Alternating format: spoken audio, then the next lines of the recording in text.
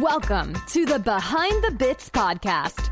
Your host, Scott Curtis, wants to learn everything he can about stand-up comedy and take you along for the ride. Scott and his guests talk serious about comedy in every episode. Behind the Bits will uncover knowledge from different perspectives on subjects such as writing and performing stand-up comedy, as well as booking shows and the comedy life. If you're thinking about becoming a stand-up comic, already in the comic game, or a comedy nerd, Behind the Bits is the show for you. Now, let's get Behind the Bits.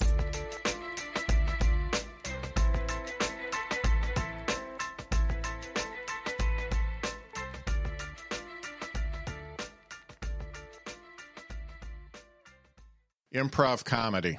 It's short for improvisational comedy. Podcasts about improv comedy, just like podcasts about stand-up comedy, exist. I'd like to talk to you about a podcast about the former, improv comedy. Just pay attention, please. Liverpool Comedy Improvcast is the podcast I'll be talking about. Did you know Whose Line Is It Anyway started in the UK? Did you know that? The United States just stole it. We just took it. Okay, back to the Liverpool Comedy Improvcast. It's hosted by Ian Luke Jones, and he talks with improv artists about improv. He talks about how it helps them express themselves, how it helps them with public speaking, and also how it helps them with mental health issues.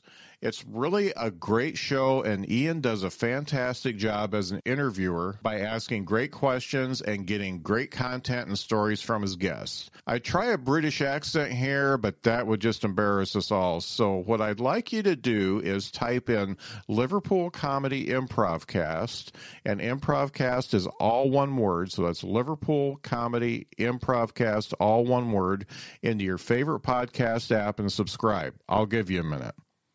Okay, done?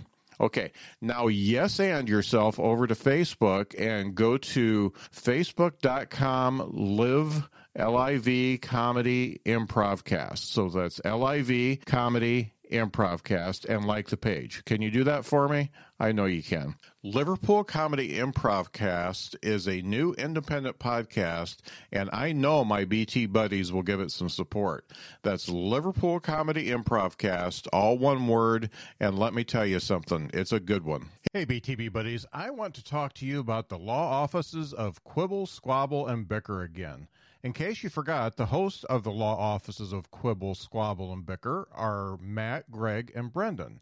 I just listened to Season 2, Client 24, There Are No Fat Vampires with singer and musician Aro. I want to impart to you what you might expect out of one of these wacky episodes. Now, they talked about Aro's music career and her going to the Lee Strasberg Theater and Film Institute. Of course they did. They also talked about skinny vampires, Lana Del Rey, Helena Bonham Carter, breeding hamsters and billy goats, what animal everybody would want to be, werewolves, Lizzo, and rotary phones. I bet you're subscribing to the offices of Quibble, Squabble, and Bicker right now just to see how those topics are all connected. If you're not, you should. Every episode is a tornado of topics covered well by the hosts who know more about pop culture than I do about my own life. Head over to qsblaw.org and follow them on all the social media platforms. That's the law offices of Quibble, Squabble, and Bicker on all the apps and at qsblaw.org. It's a good one, folks. Hey, BTB buddies, I found a great new podcast for the single folks out there. It's called The Benefits of Being Single, and it's hosted by David McCall from Las Vegas. One of the things I like about The Benefits of Being Single is the episodes aren't super long. You can listen to an episode on your way to the store or during a quick workout, and you get some great content, but you don't have to commit an hour to a podcast. David gives some great advice for single people on how to stay happy and centered. He also has episodes dedicated to avoiding some common issues single people face, like loneliness and avoiding toxic people. If you're single, it's great to hear David's perspective on the single life. You may learn some great new life hacks along the way. You can find the Benefits of Being Single podcast on all the apps by typing in the name, The Benefits of Being Single. You can also go to benefitsofbeingsinglepod.com to listen right from there and learn a little bit more about David. That's the Benefits of Being Single podcast. And you know what I'm going to say here? It's a good one. I made a recording error, and I want to make sure Mark Riccodonna gets a proper intro. Mark grew up in Youngstown, Ohio, and then pursued theater at the American Academy of Dramatic Arts after he graduated.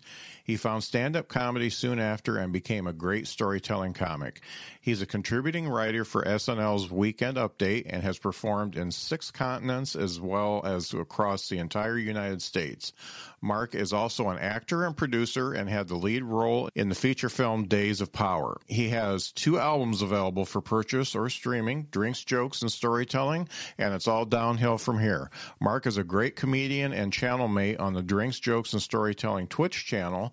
Enjoy the interview. It's a good one. Mark, thanks so much for being on the show. I appreciate it. Yeah, I'm happy to. I'm currently in Myrtle Beach doing a gig. Those still exist. Yeah, and it looks like they're starting to come back. So let's everybody get vaccinated and everybody be safe. Please don't take the fucking masks off yet because it's not time. Indiana's just gone nuts. Yeah. I went to buy some paint yesterday and nobody had a mask on, and it was just ridiculous. They're locking down Canada. They're locking down France. It looks like a bunch of other places are going to get it. In the United States is the arrogant teenager that's, it's not going to happen to me. Yeah, we're going to be fine. We're going to have some spikes. Yeah. I don't want that tracking chip. I actually get my second dose on tomorrow. I get my second dose tomorrow, so I'm pretty stoked. Yeah. Aren't you excited? Like, Bill Gates is going to find out what you're up to? Yeah. You finally get him to listen to your podcast. Yeah, Bill Gates wants to know what makes comedians tick. I know that. That's the only thing he doesn't know. So, yeah, I think that's going to... that's actually why he did this whole thing. Yeah. He faked this whole pandemic just so he could get... Yeah, no doubt. Getting back to why I have you here, I'm excited to talk to you because your career has taken you so many different places, but I wanted to go to the beginning first because when I read your bio, I just thought it was hilarious that you were an artsy jock from the art capital of Youngstown, Ohio. I've been to Youngstown quite a few times, and it's more industrial. It's like a Gary, Indiana. I'd say it's pretty close to Gary. Yeah.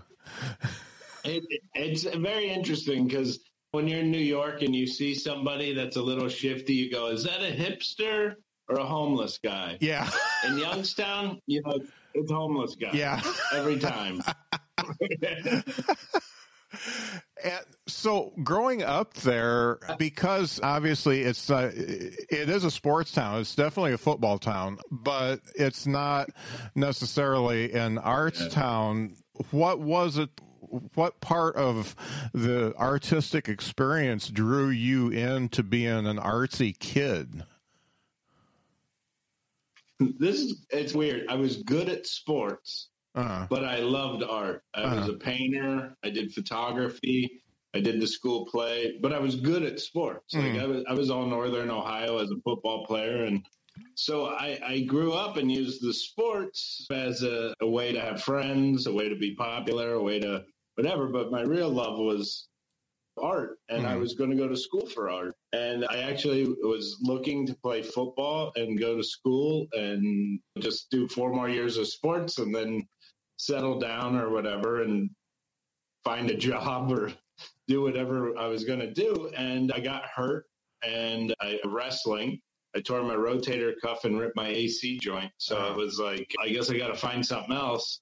And for all as much as I bash my hometown, which I do quite a bit, which I think everybody should, I had really great teachers. I had really great coaches. My football coaches were like, what are you going to do? And I was like, I have no idea. And they're like, you got to make a decision. You're graduating. And I just was like, I don't know, I'll try acting. And they're all like, okay, we got to find good acting schools for you. We got to figure out how you pursue that. And we had the guy who did our theater at our school. He was really great. And I auditioned for all these schools with zero experience as an actor. I did a school play, which was, I was pretty much doing impressions of teachers, mugging at the audience, improvising lines. Like, I took none of it serious.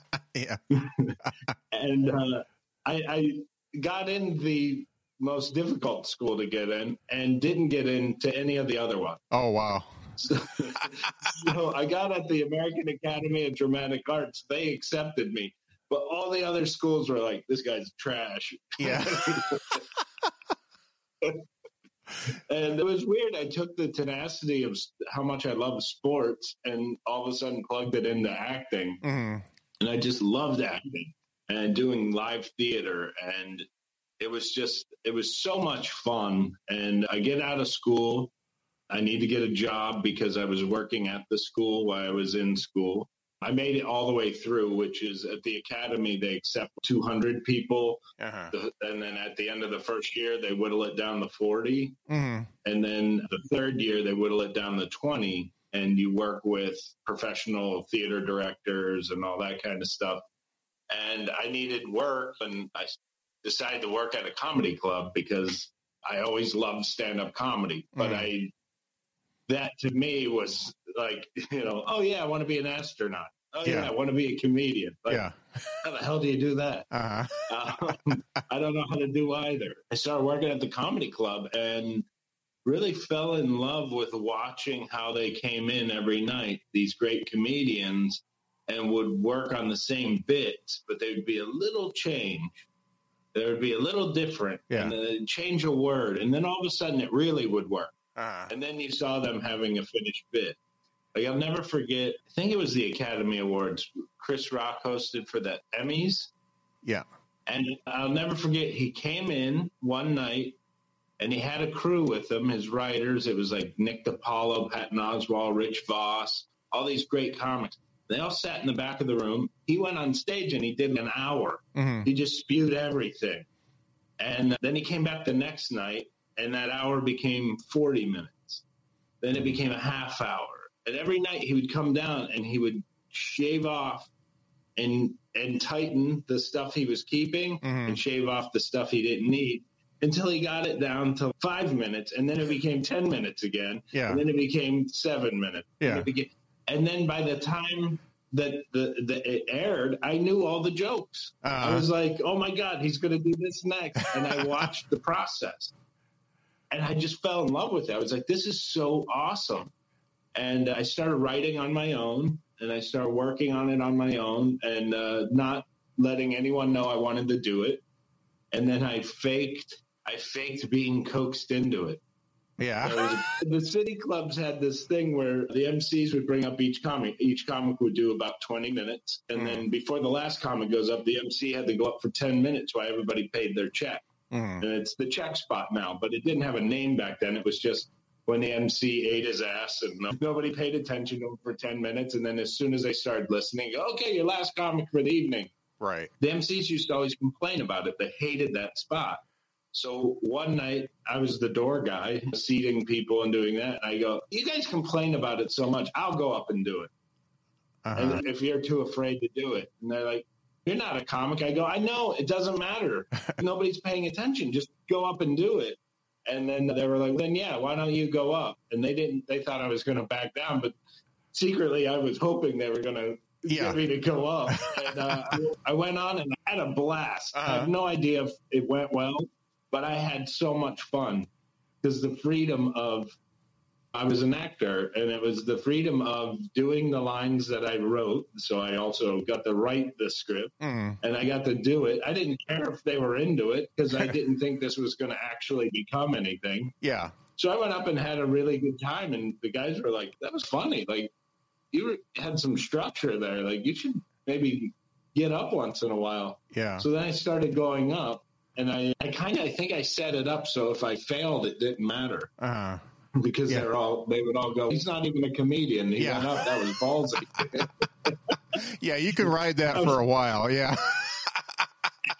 That's your honeymoon period. Best, Do you feel like the fact that you got to watch for a period of time watch how things progress, especially something like Chris Rock's. Do you feel like that kind of gave you a leg up when you started because you knew that you had to have a little bit of structure to your act? Yeah, I really studied how they were doing it, and I logged thousands of hours of watching comedians, thousands of hours.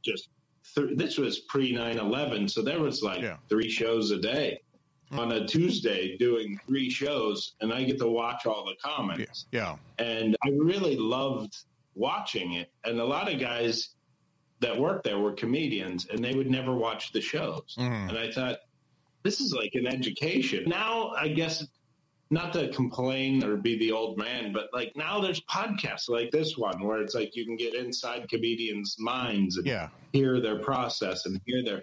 But back then, there really wasn't anything like that. So you could go, there were a few books out that you could find that talked to comics. Yeah. But there wasn't like podcasting. So I felt like I had such an advantage because I got to watch these guys work. But then when they were sitting at the bar waiting to go on or after their set, killing time till their next one, I got to sit and talk with them and pick their brain and see how they worked on things. And they were interested in what I was doing because I was doing a lot of theater. And so they would ask me questions. I'd ask them questions. And I became really close with a lot of these guys. And that was another leg up when all of a sudden they found out that I was doing comedy and I had a car. Hey, I need an opening act. Yeah. You want to come do 15 minutes? I'll throw you money. Like, you're going to pay me? Yeah. Like, I just started. But to me, it was like unbelievable that they were going to give me money to do this. Yeah.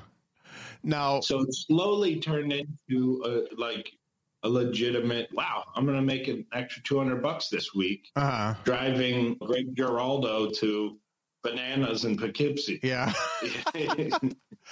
Now, he probably just wanted the ride. But I didn't care. Yeah, and you made a few bucks. Now, I've had probably more exposure to you because we're on the same channel doing shows, and I also listen to a lot of your comedy, both your albums and the stuff that's on YouTube and stuff like that. And correct me if I'm wrong, but it seems like you are the type of person that if you didn't do comedy or work in the arts or something like that, and you had to take a regular job for an extended period of time, it would have killed you. Is that true? Yeah.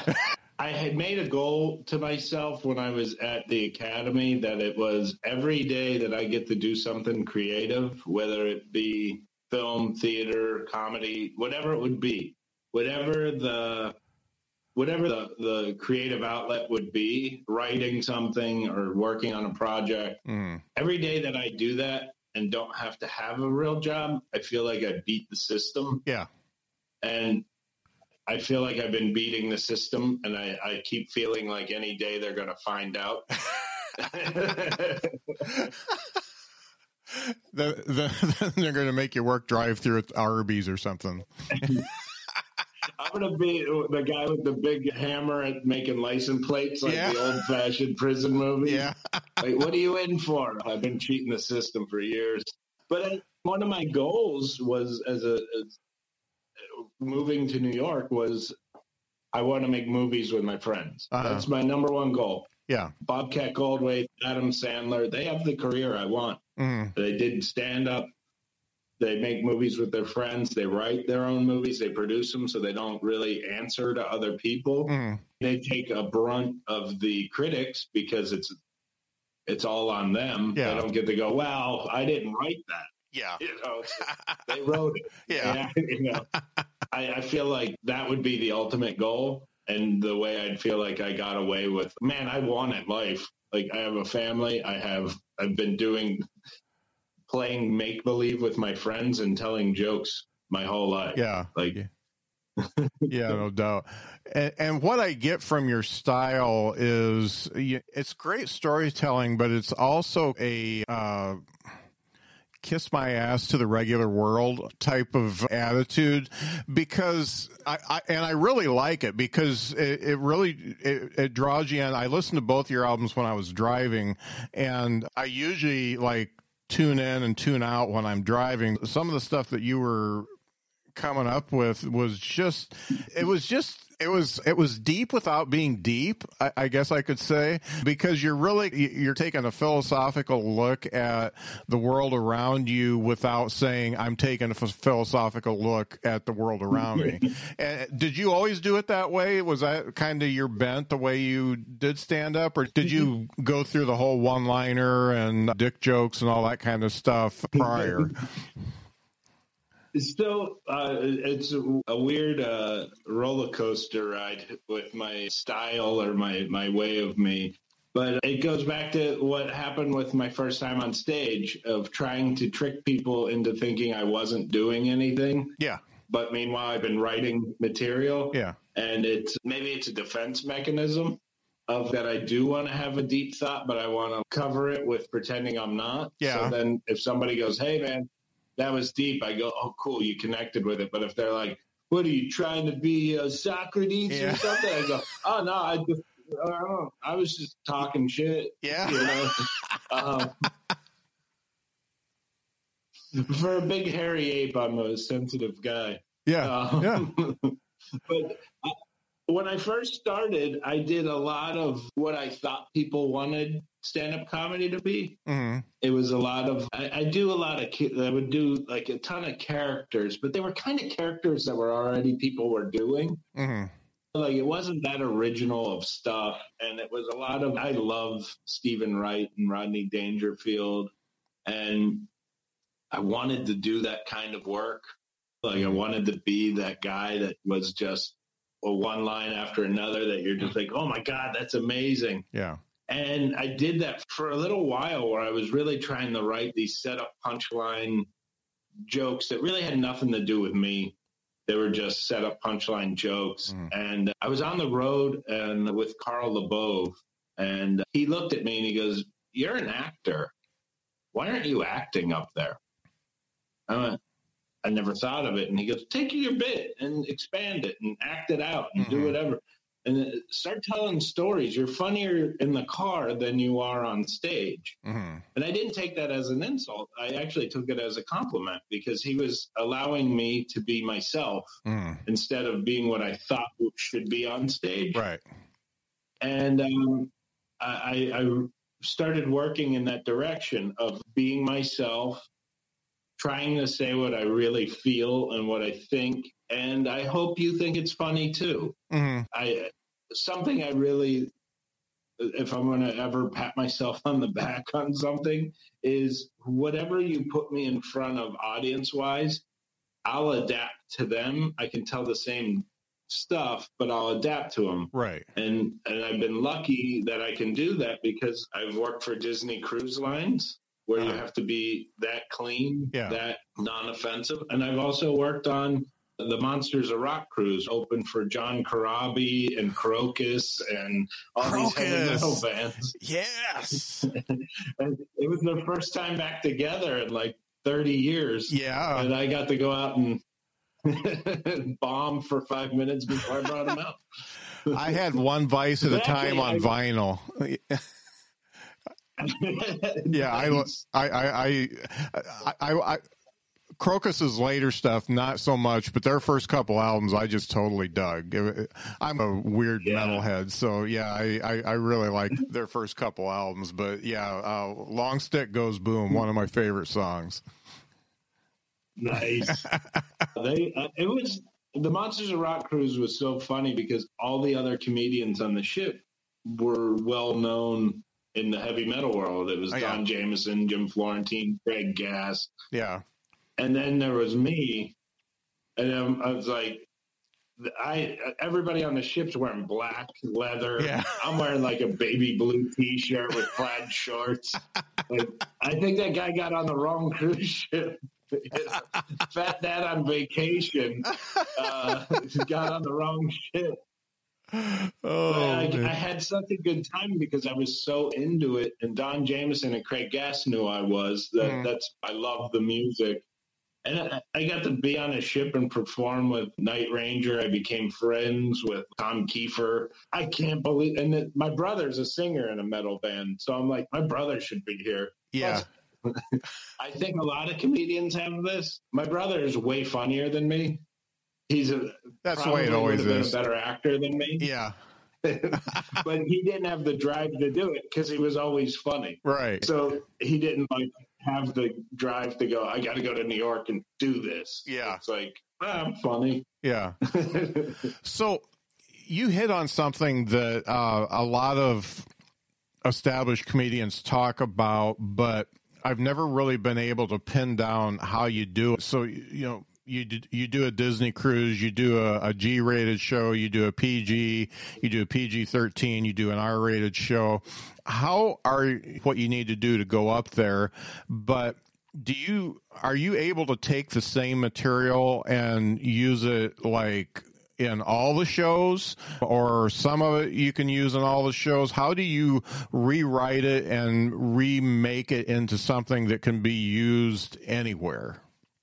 Ryan Stewart here of the Two Live Stews. I want to tell you about Herbal Erect, a male enhancement instant drink made with natural ingredients I now use. It is specially formulated to improve any intimate encounter and maximize your sexual potential. With my high blood pressure and having to schedule adult playtime with my wife, our relationship struggled. Now I take Herbal Erect. There have been no side effects, and happy wife, happy life. Remember, sex is supposed to be fun and enjoyable. For a free sample, visit herbal-erect.com. That's herbal-erect.com. Also available on Amazon.com. That's a crazy answer to this would be, my first thing is the philosophy of knowing your audience. Mm-hmm. So if you take a street joke in your head and pretend you're going to tell it to your grandmother at dinner, you're going to tell that joke. But now pretend you're at a bar and you're with your best friend from high school who has a sick sense of humor, and you're going to tell that same joke. You're going to flower the word in.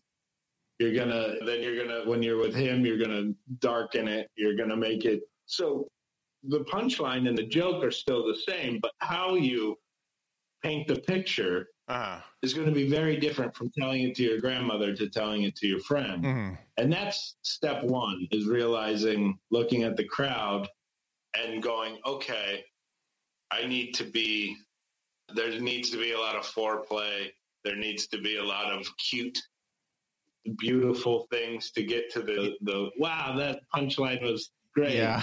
But then you look at this audience and you don't need foreplay. You can just force it and go for it and be brutal about it.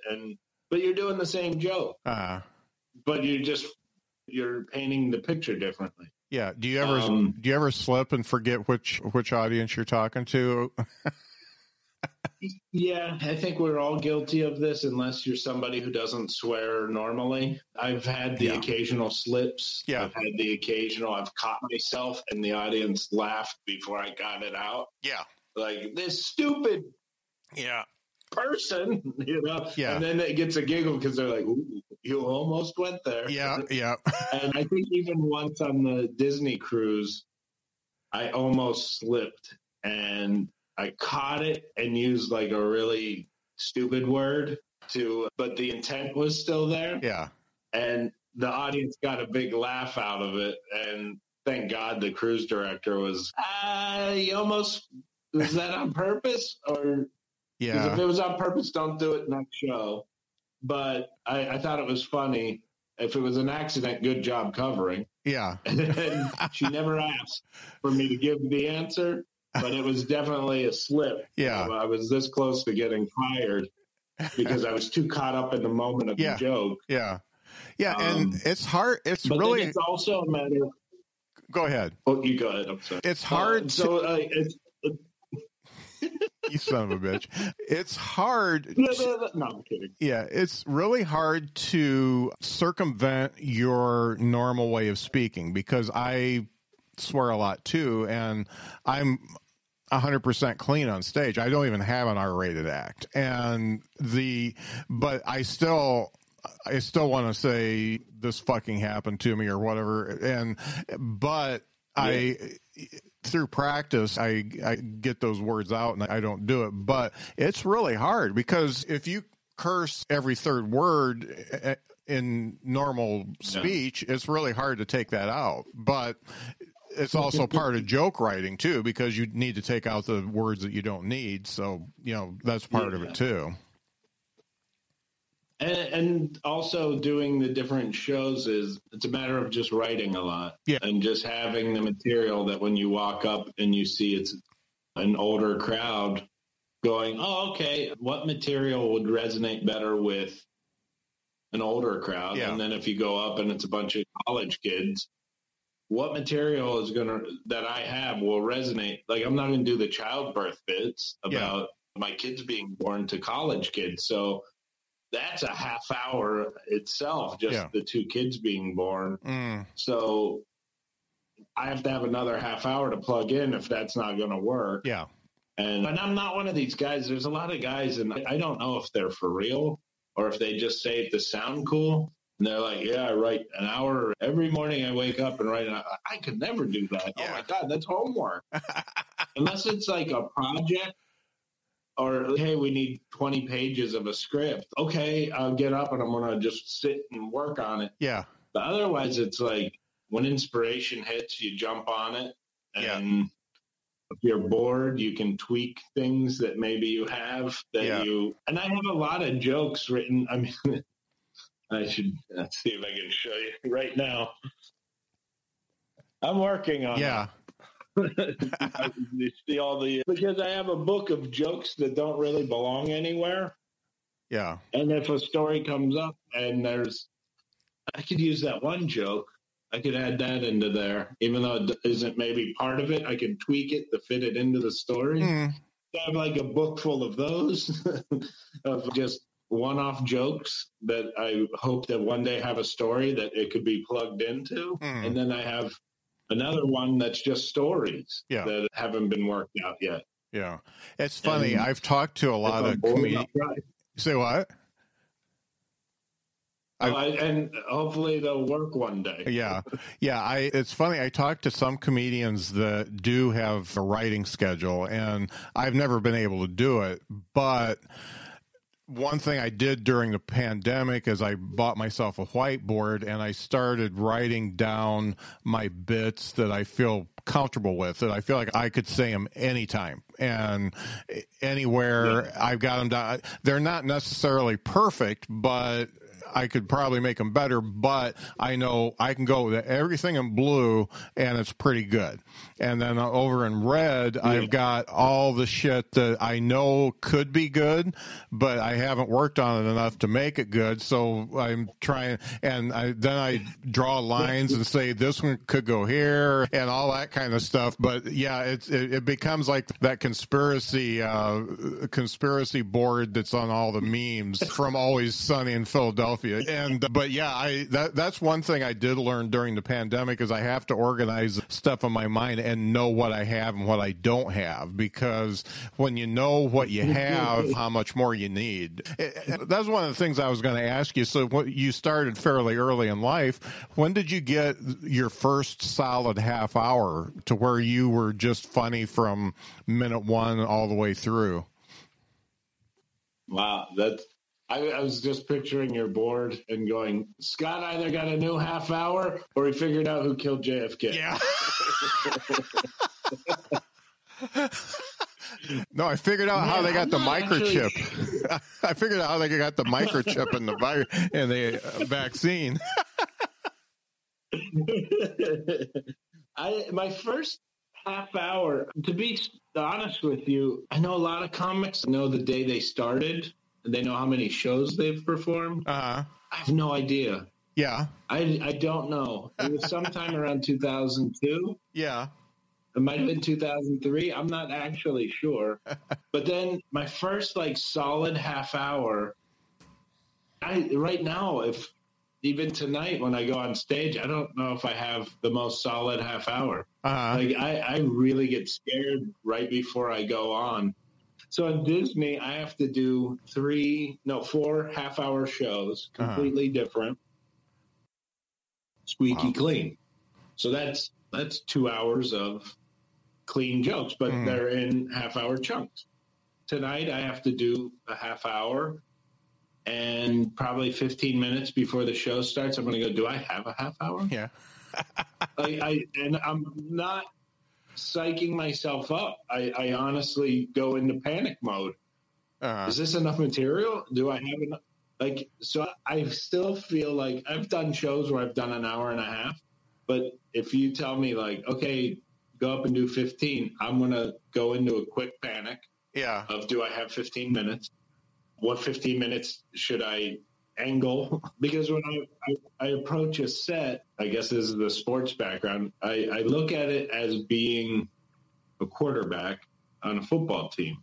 I have a playbook. That's all my jokes. We have a playbook. Now, before the show starts, I usually watch the audience come in.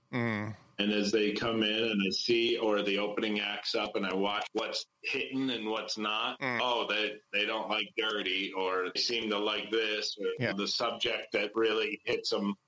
Then I go to my playbook and go, what do I have that would be good against this defense? So I start planning my set list off of that. And I'm going, okay, so I'll do this. I'll have a kind of running order. And then when I get up in front of them on the microphone, I start calling audibles. That didn't work. Jump to another one. Yeah. And you never. When I hear people say that they can phone it in, I'm so jealous of them. They're like, just phone in this 20 minutes. I'm jealous. I wish I could do that. I'm just going to go up and run through my set. I'm up there. I'm trying to act calm and trying to be calm in front of them, but inside my brain is complete chaos going on. What's going to work? What's the next? And then you have the bit you want to work on, and you're going, when can you put this in? Put them in. Yeah. But then your professional brain goes, don't put them in yet. They're not ready. Yeah. There's a whole war going on in my head, but I'm on stage. Hey, what's up, guys? Yeah. I'm cool. Are you? Yeah. I'm a lot like you. I'm a lot like you in that I do have a little bit of a panic. And the funny thing is, whether it's 15 minutes or 30 minutes or whatever, in order for it to work everywhere, you almost have to have an hour of material that you can sub in for the stuff that's not working, and especially in your style, because your style is very storytelling and everything connects to each other. And if you get a big disconnect and you've got a whole bit about childbirth, and all of a sudden you got to go into growing up in Youngstown, that's a big leap based on your style. So you really have to have certain stuff that you can put in for each piece of subject matter. There's a big panic button, because if I have to if I go in thinking I'm doing both children's births and when I tried to quit doing comedy, that's a half hour. Yeah. And if I go into it and get sidetracked, have to deal with something like a heckler or whatever, or it's not hitting, and I hit the eject button, that's a half hour that just got released. Yeah. I have to fill it back in with stuff in that moment. Yeah. So it's, oh my God, what am I going to do?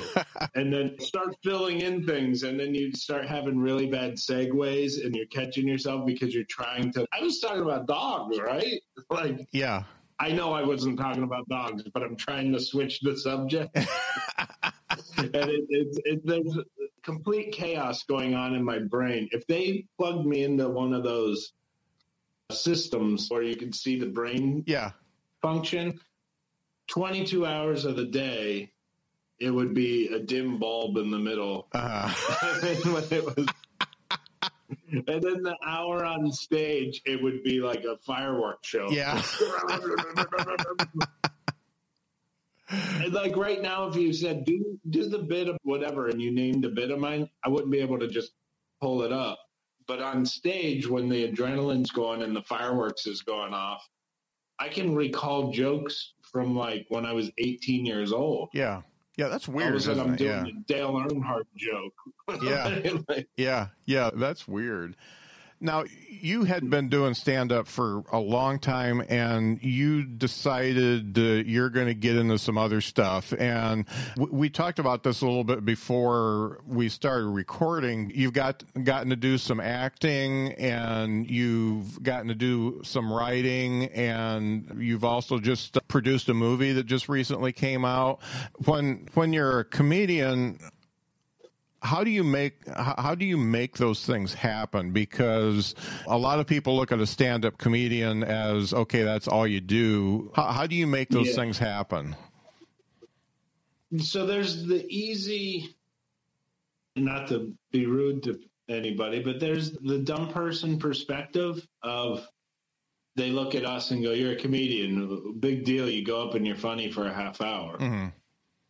Yeah, I guess technically, we go up and we be funny for an hour, a half hour, whatever.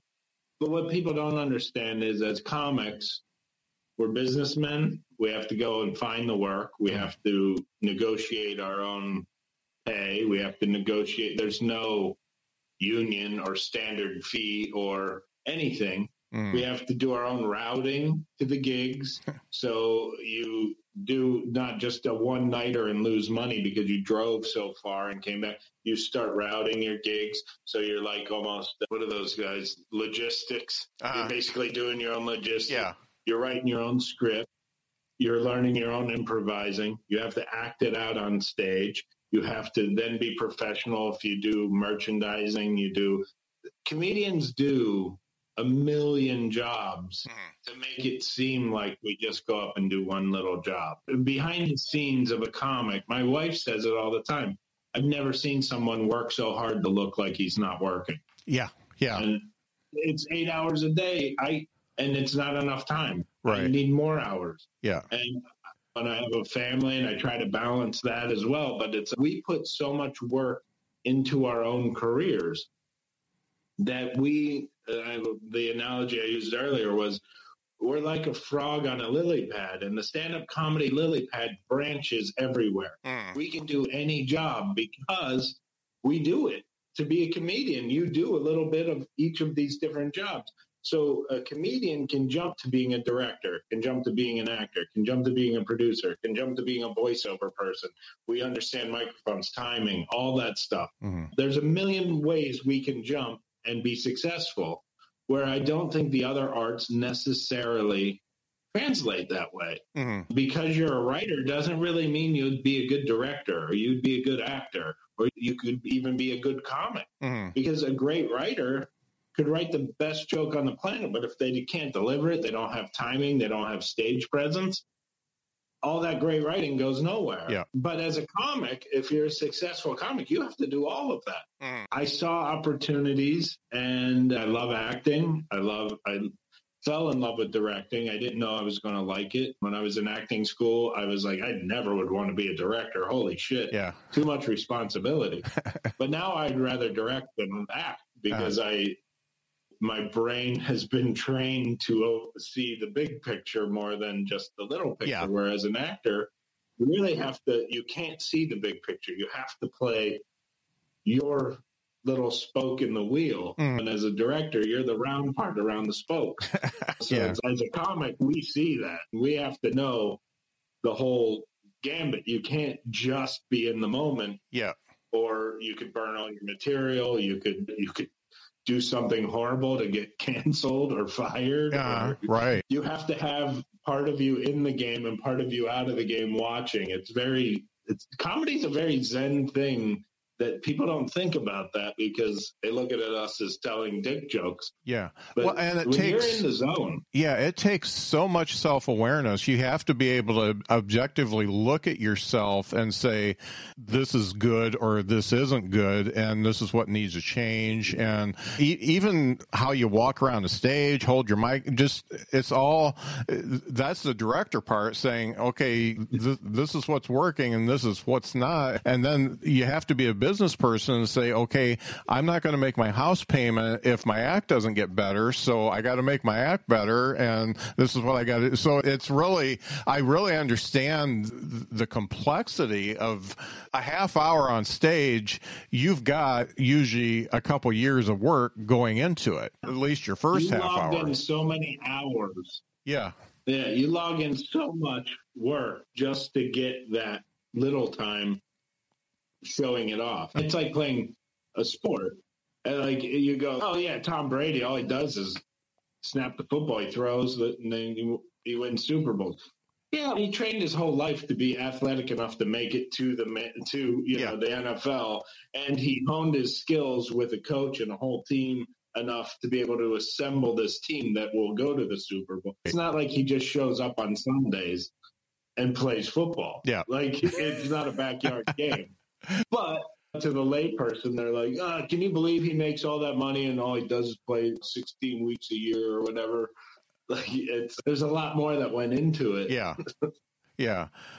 And not that we're Tom Brady, but we're in the pros. We're playing in the big leagues. In the very successful comics, it's a lot of work. And you're supposed to make it look like it's not. Right. And I saw opportunities, and I've taken them. I was doing a lot of acting and comedy at the same time. And then I had an opportunity to direct a play and then direct a film. I fell in love with that. A friend of mine liked my writing style and suggested me to write with him for Weekend Update. And he was writing for Weekend Update, and he suggested, hey, can I bring this guy on? And they said, okay. Saying writing for Weekend Update sounds so much better than it really is. I wanted it for a resume thing more than anything, because you're writing 100 jokes a week in another person's voice. Yeah. And you only get paid if it makes the air. Yeah. So it's not, if you're a staff writer, your life that's amazing. You're like made. It's like being a made man in the mafia. You're getting all your benefits, your pay, you're writing every day. Just that's your main thing. Right. But when you're a contributor, like you have to have your whole life going on and then figure out how you're going to write these 100 jokes on these topics that they email you. Yeah. And when you get a joke on air, it's like the greatest feeling in the world. And the money's not that good. Yeah. The money's not. And current event jokes are so hard anyway, because you have to wait, because everybody's writing a current event joke and everybody's written your joke. So you got to find that angle that nobody's thought about, and you got to do it 100 times. Yeah. That's got to be tough. Yeah. And so it made me hate Twitter. Yeah. Every time I thought I had a great joke and I would go to submit it and I would be scrolling through Twitter, I'm like, 5 people made the same joke. And they made it on Tuesday. Yeah. This isn't going to air till Saturday. There's no way this joke's going to. So I got to erase that joke. Yeah. Let's go to another one. Yeah. Yeah. So current events are tough. Yeah. And jokes in general are tough. It's soul crushing. Yeah. I wrote a whole bit before I even looked for it about how my mom thought that Vicks could fix everything. Vicks was the cure-all for everything, a broken leg. And so I looked it up. I looked just Vicks joke, and there's this guy telling my joke. It's 7 years ago. And so there goes that. I'm either going to have to do a new take on it or just not do it. Complete honesty with you on this is, I don't know about you, but during this pandemic, I've had a fog. There's a brain fog. Yeah. I don't feel like I'm myself. Yeah. I don't feel sharp. I feel like it's taken a toll on me mentally. And I started writing bits and stuff in my act and, doing it on the streaming shows, doing it on, Zoom, corporate Zoom stuff. And now I'm starting to go back out and I'm doing a bit. And I think I did it last night. I was talking to online, not at the live show. And I go, I got this new bit that I just wrote and I think it's great. And I started telling the bit. And as I started telling, I realized I've heard this isn't my bit. I've heard it. I just was writing and went, yeah, this is funny. Yeah. And I wrote it down. It's somebody else's bit. And I think I knew whose it was. So I stopped myself and go, that bit's somebody else's. But it's happening to me all the time right now. Yeah. Because I have this fog and I'm a little freaked out right now about writing new material. And everybody's like, you got to be writing new material because of this pandemic. You don't want to go back out and do your old act. Yeah. I'm really afraid because everything that I'm writing and thinking is really funny, I'm realizing is somebody else's bit. Yeah. And I don't know if it's, and I know like the Robin Williams thing where everybody accused him of stealing bits and he was writing checks, giving them to people. And I just read his book, Robin, and I'm really good friends with Rick Overton. And we talked a little bit about that time period. And I watched, Robin used to come to the comedy club all the time where I'd stand up New York. He used to come in and we were very friendly. He wouldn't have known my name if I ran into him. He might recognize me. Oh yeah, the guy at Stand Up New York. Because I used to hide him so people would leave him alone and he could go on stage. And he really loved the fact that I go, look, it's a good cop, bad cop. Yeah. I'll kick him away and push him out. You can say it's okay, and I'll tell him it's club policy. Yeah. So, like, somebody would come over, and this was before people had camera this accessible. Yeah. They would pull out a camera and go, I want to get a picture with you. We're in from Nebraska. We came to New York. I can't believe you're here. And I go, you can't take a picture with them. And he goes, it's okay. I go, no, it's club policy. You can't take a picture. You can, after the show, Robin will be out here. Unless he has to go somewhere else. You can come out and take a picture with him, but I can't have you take a picture with him in the lobby. I'll get in trouble. And I would force him away. And he'd go, no, but it's completely fine. And then he would go, thank you. Yeah. I just want to work on my act. But he doesn't want to be a dick and tell some fan of his, I don't have time. I'm working on my act. Yeah. But I'd watch him work.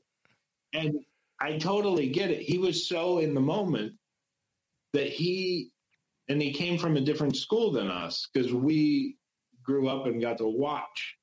He came up where they just did because there wasn't anybody to watch. Yeah. They were writing the rules. But he was so in the moment and so improvising that if he heard you say something funny, there's a chance it might get to his mouth. Yeah. Because it's in his head. Yeah. And I watched him talk at the bar with a bunch of comics, and he was they were riffing on stuff, and we were talking about the camera thing, about how whatever, and we were talking about disposable cameras, and he goes, one day they're going to be on your phone.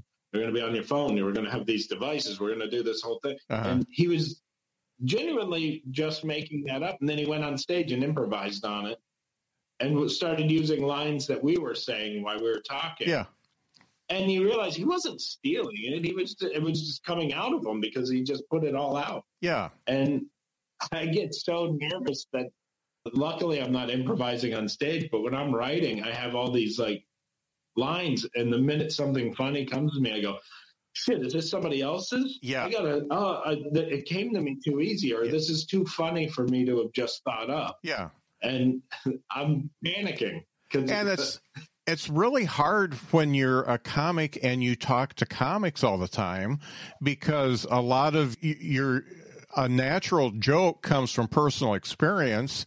And if that personal experience is hanging around comics, then you're obviously some of that's going to get to you by osmosis. So it really is hard. And I guess you just got to apologize. I always thought in Robin's case, there was never any malice. There was never any forethought of him stealing. It was just that what you explained, that's the way he was, just like a sponge, and he soaked all that stuff up, and then it's up there, and when he's talking, it just came out.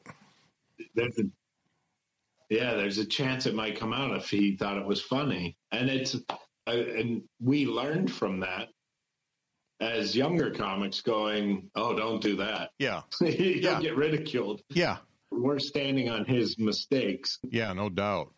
So recently you've been able to take the role of producer on a film, and that film just came out. Dark State.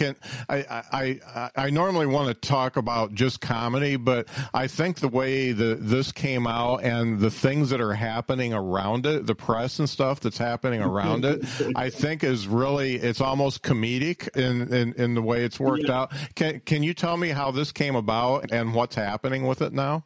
Yeah.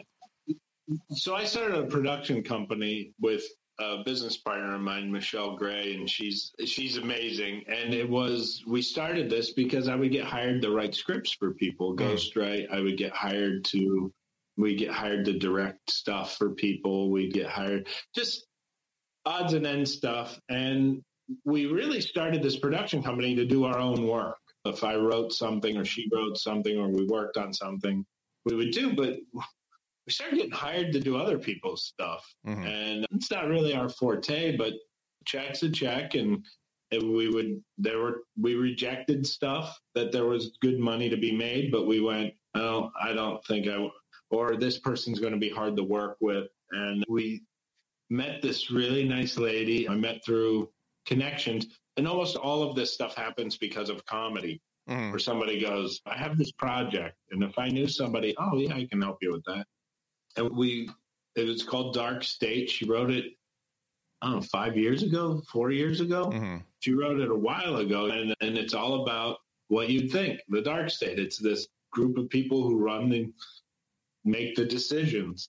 And it was a lot of fun, and we shot it. And as producers, we got it out there, and it went way farther than we hoped. It was like AMC theaters and Atlas distribution were like, we're going to put it in the theater. During this pandemic, there's several theaters that are still open, but we'll get you theater distribution. We're making history. It's crazy. And we put it out there. And I find it very funny that the reviews that we're getting, the ones that we get slammed in, are people talking about the real world. Yeah. The review is them bitching about the real world. And this is a movie, not a documentary, right? Like,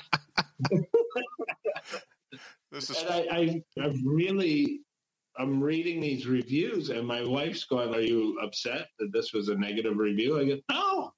This person's bitching about QAnon and Trump. It has nothing to do with our movie.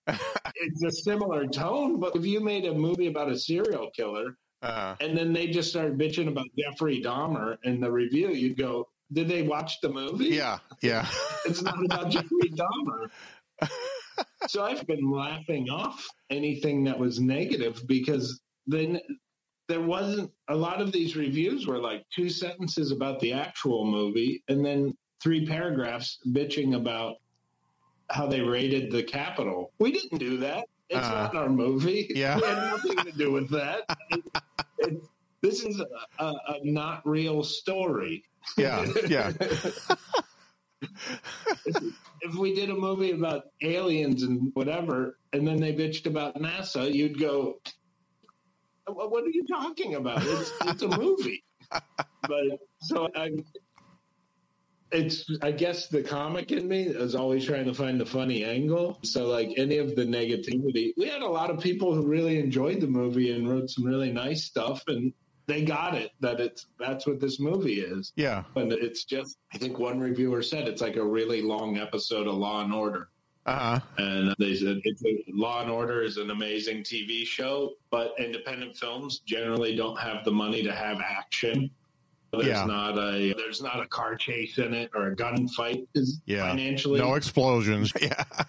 And so it's a long Law and Order, and they got it what it was, and they enjoyed it for what it was, and those are the people we hope see it. Yeah. But we have a lot of reviews. I found the funny in it, that it's like they're not even bitching about the movie. Yeah. They're bitching about their real lives. Yeah. And it's that has to give you some material. It's still in theater. Yeah. Is that like in distribution for on demand or anything yet? Yes, in May. I believe it's May 8th. Okay. I'll be talking the Drinks, Jokes, and Storytelling. I'll probably be talking to it to no end when it's official. What we have a deal everything's done, but I'm not supposed to say what it is yet, but it's like May 8th. It'll be able to be in your home. I mean, it's crazy. It's like Arizona. There's a couple of places in Texas, Illinois, Virginia, Utah, Austin, Texas was a big one, in New York City. And we actually sold out the opening weekend in New York City at AMC Empire, which is the huge theaters in Times Square. It's the huge movie theater. It's socially distanced and all that kind of stuff, but they had to add shows, and it's such a cool feeling that it's in the before times, before it was a gigantic pandemic going on or whatever, and you said you sold out in 3 cities. You sold out your film. That would be like explosion.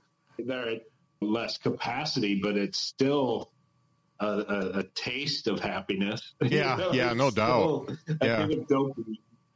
Yeah, that's great. You know, one of the things I have admired about you, even though we haven't met, I've watched you so many times on the Drinks, Jokes, and Storytelling channel, which is a name of your album and also the name of your podcast and the name of the channel. But I've watched you, and you have such an appreciation for other people, no matter what their art is. They could be a musician, they could be a playwright, they could be an actor, anything. You have such a appreciation for it. I like to watch you because even on your own show, you don't talk very much.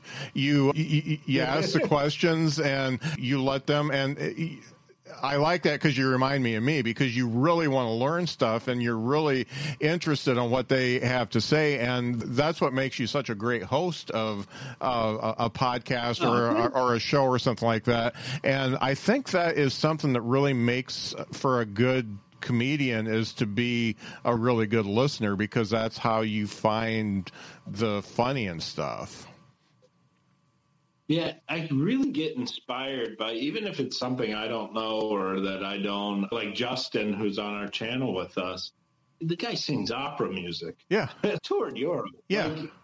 Like, I love to hear the stories. Right. My favorite thing, and the whole reason the entire podcast idea and the channel idea is solely based on the premise of, my favorite thing about this business is when the lights are on at the comedy club, the show's over, stacking the chairs or doing whatever, and the 3 comics, no matter what level they are, we're all brothers, whoever was the MC, the feature, and the headliner, and we all sit at the bar, maybe with the club owner or the manager. Yeah.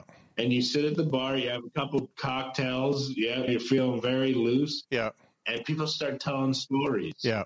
And I'm at the club in Myrtle Beach, and if you talk to Jeff and Christine, the owner, they've had everybody here. Yeah. Every comic has been to this club.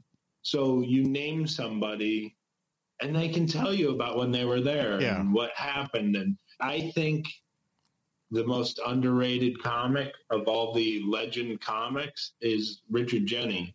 Yeah. I think he's the greatest comedian. Yeah. There's nobody who could take a subject and beat the dead horse till it was funny again, make it alive, then beat it again. He squeezed every joke out of whatever topic he did, and I absolutely loved it. And it's not a lot of people tell Richard Jeni stories. Yeah. You know, and it's too bad, because he is one of the greats, and more words came out of his mouth per minute than just about any other comedian. It was just, it was like turning on a faucet. So yeah. Yeah. And his stuff, there's a lot of great comics, and I'm not trashing anybody for what they do or anybody for who they were. There's a lot of comics that didn't, in my eyes, age, and I know they were legends. Yeah. I know they were, and we have to appreciate them for everything that they've contributed to our business. But like Lenny Bruce, I put him on a pedestal. He did so much for us. But if you play his album, it's not that interesting anymore. Yeah. Because it didn't age that well. Yeah. And I respect him 100%. To me, he's like Shakespeare. Mm-hmm. Jesus Christ, it's so important. But I probably won't go see a Shakespeare play this year. Yeah.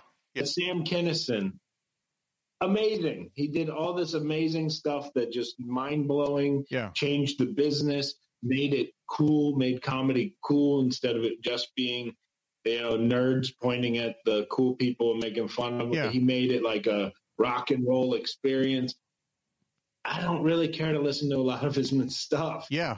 It's Richard Jenny, put his album on. It's still fucking amazing. I watched one of Robert Klein's old specials. A few weeks ago, and it was from 86 maybe, and I loved it. It held up. Really? And some of the stuff, the jokes themselves, some of the subject matter was dated, but the way he did it, and it's funny, I'll be controversial here. Some of Carlin's stuff doesn't necessarily hold up because that anger is so real now that it's hard to listen to it from 15 years ago. Because he was so much on the forefront, and it's like the Lenny Bruce stuff. He was so angry about stuff that nobody was thinking about, and now we're all pissed off about it, and we were 15 years too late. So it's a hard listen. It's absolute art. It's the highest art form that comedy can be. However, it's a very hard listen for me. Yeah, you feel like you want to pause George and go out and tap him on the shoulder and go, I hate to tell you this. Yeah. You were right. All of this shit's real. Yeah. Like it's hard for us to laugh because you were actually a philosopher, not a comedian now. Yeah. But there's guys like Schimmel and Richard Jenny. Mm-hmm. They're these great comedians. And I just hope they don't get forgotten because we only want to remember the really big ones, and not the Dennis Wolfbergs. And I don't know if Rich Scheidner, but you should have him on here. Yeah, he is a legitimate comic historian. He has a one-man show, The History of Stand-Up Comedy. But I look at guys like Scheidner, and I'm going, why is he not the most important person in comedy right now? Yeah. Why is Paul Provenza not the most important person in comedy right now? Yeah. They should be cherished because of the stories and the lives they lived but we don't reward that. We reward the flash in the pan, the sexy girl who does comedy. Yeah. We don't reward that there's these comics that are out there, the Elaine Boozlers who lived this wild life that if you wrote in a movie, people would go, that's not real. Yeah. That would never happen. We're not rewarding them. We're rewarding a comedian who has 5 minutes but is cute or has followers on YouTube. TikTok. My whole thing is, are you interesting? And a lot of times these people that are really popular, and I don't want to badmouth them or point out who they are, but there's a lot of comics out there who have these crazy followings of people who like die for them. And I'm going, I don't get it. I don't see why this is important, why this is relevant to anything. And I see all these comics like I just mentioned who I'm like, how are these people not just on television every second going, give us your opinion. Yeah. We want to hear what you think. Yeah. Yeah, and it's funny. Rick is actually on my list because, and I think we're Facebook friends anyway. And he's definitely on my list. It's funny. I'm working with a couple of publicists. I'll text them when we're off air. I'll text them. Yeah, I'm working with these publicists, and they're giving me people to talk to. But sometimes, I've got a few interviews in the can that I'm probably never going to release because they just weren't interesting. And I don't care how popular they are, or if it gives me a bigger audience or whatever. It just wasn't a good interview. Yeah, so I'm leaning away from the publicist, and I'm going to go my own route for a while, like I did to start. And that's one of the main things when Tom introduced us, and he said, watch this guy's stuff. And the first thing I went on was you doing Tom Dreesen. Yeah. Tom's my guy. He's another one. If you read the book, I'm Dying Up Here, him and Elaine Boozler are the two most important people in comedy. Yeah. And what are they right now? A footnote in a book. They should be Tom Dreesen, Scheidner, Boozler.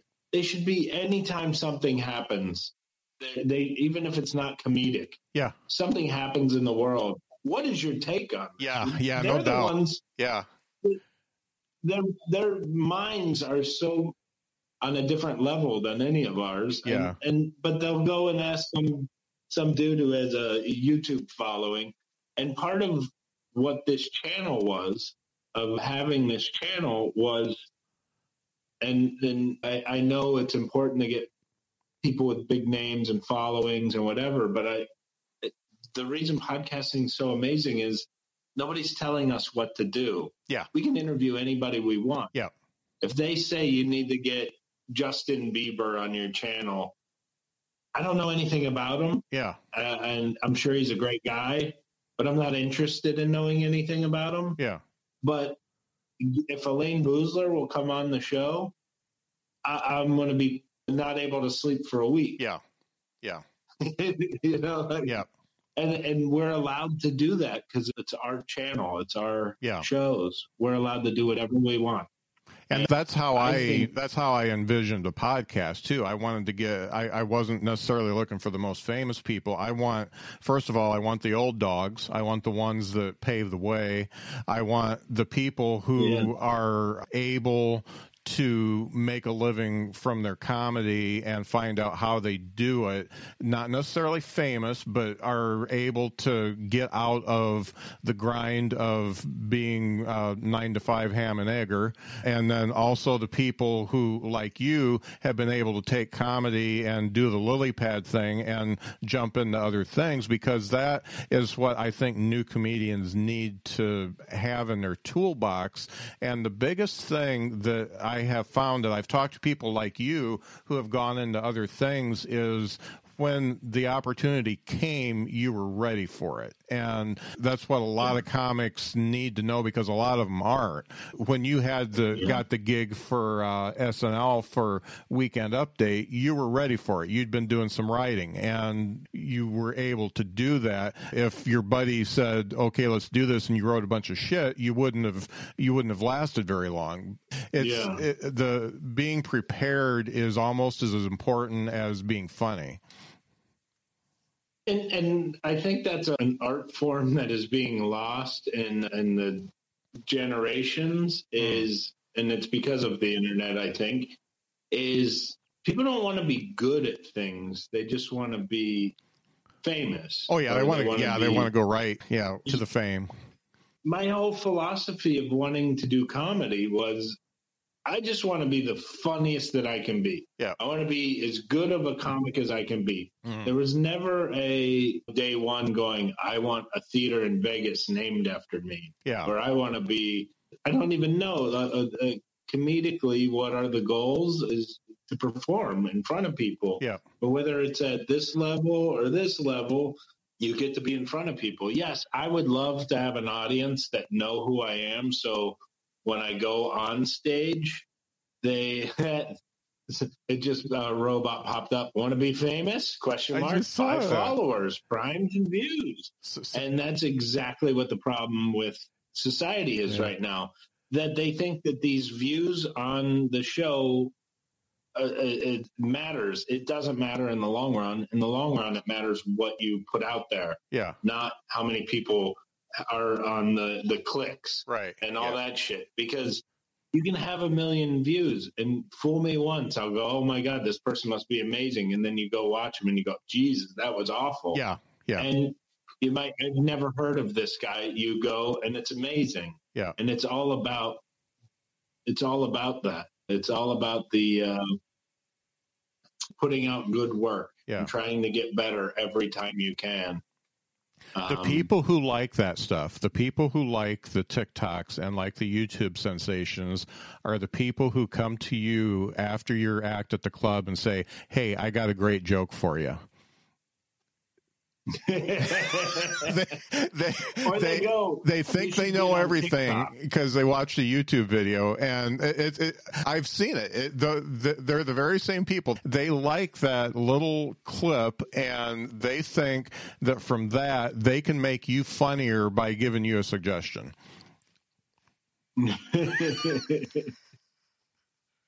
I've had it happen. It's the way it is.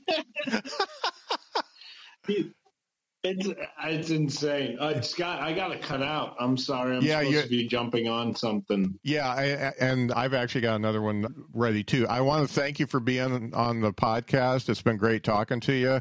And everybody go to the Drinks, Jokes, and Storytelling channel. My show is just a clusterfuck, but it's a lot of fun. All the other shows are actually good. So, yeah, check that out. Thanks for being on the show, Mark. I appreciate it.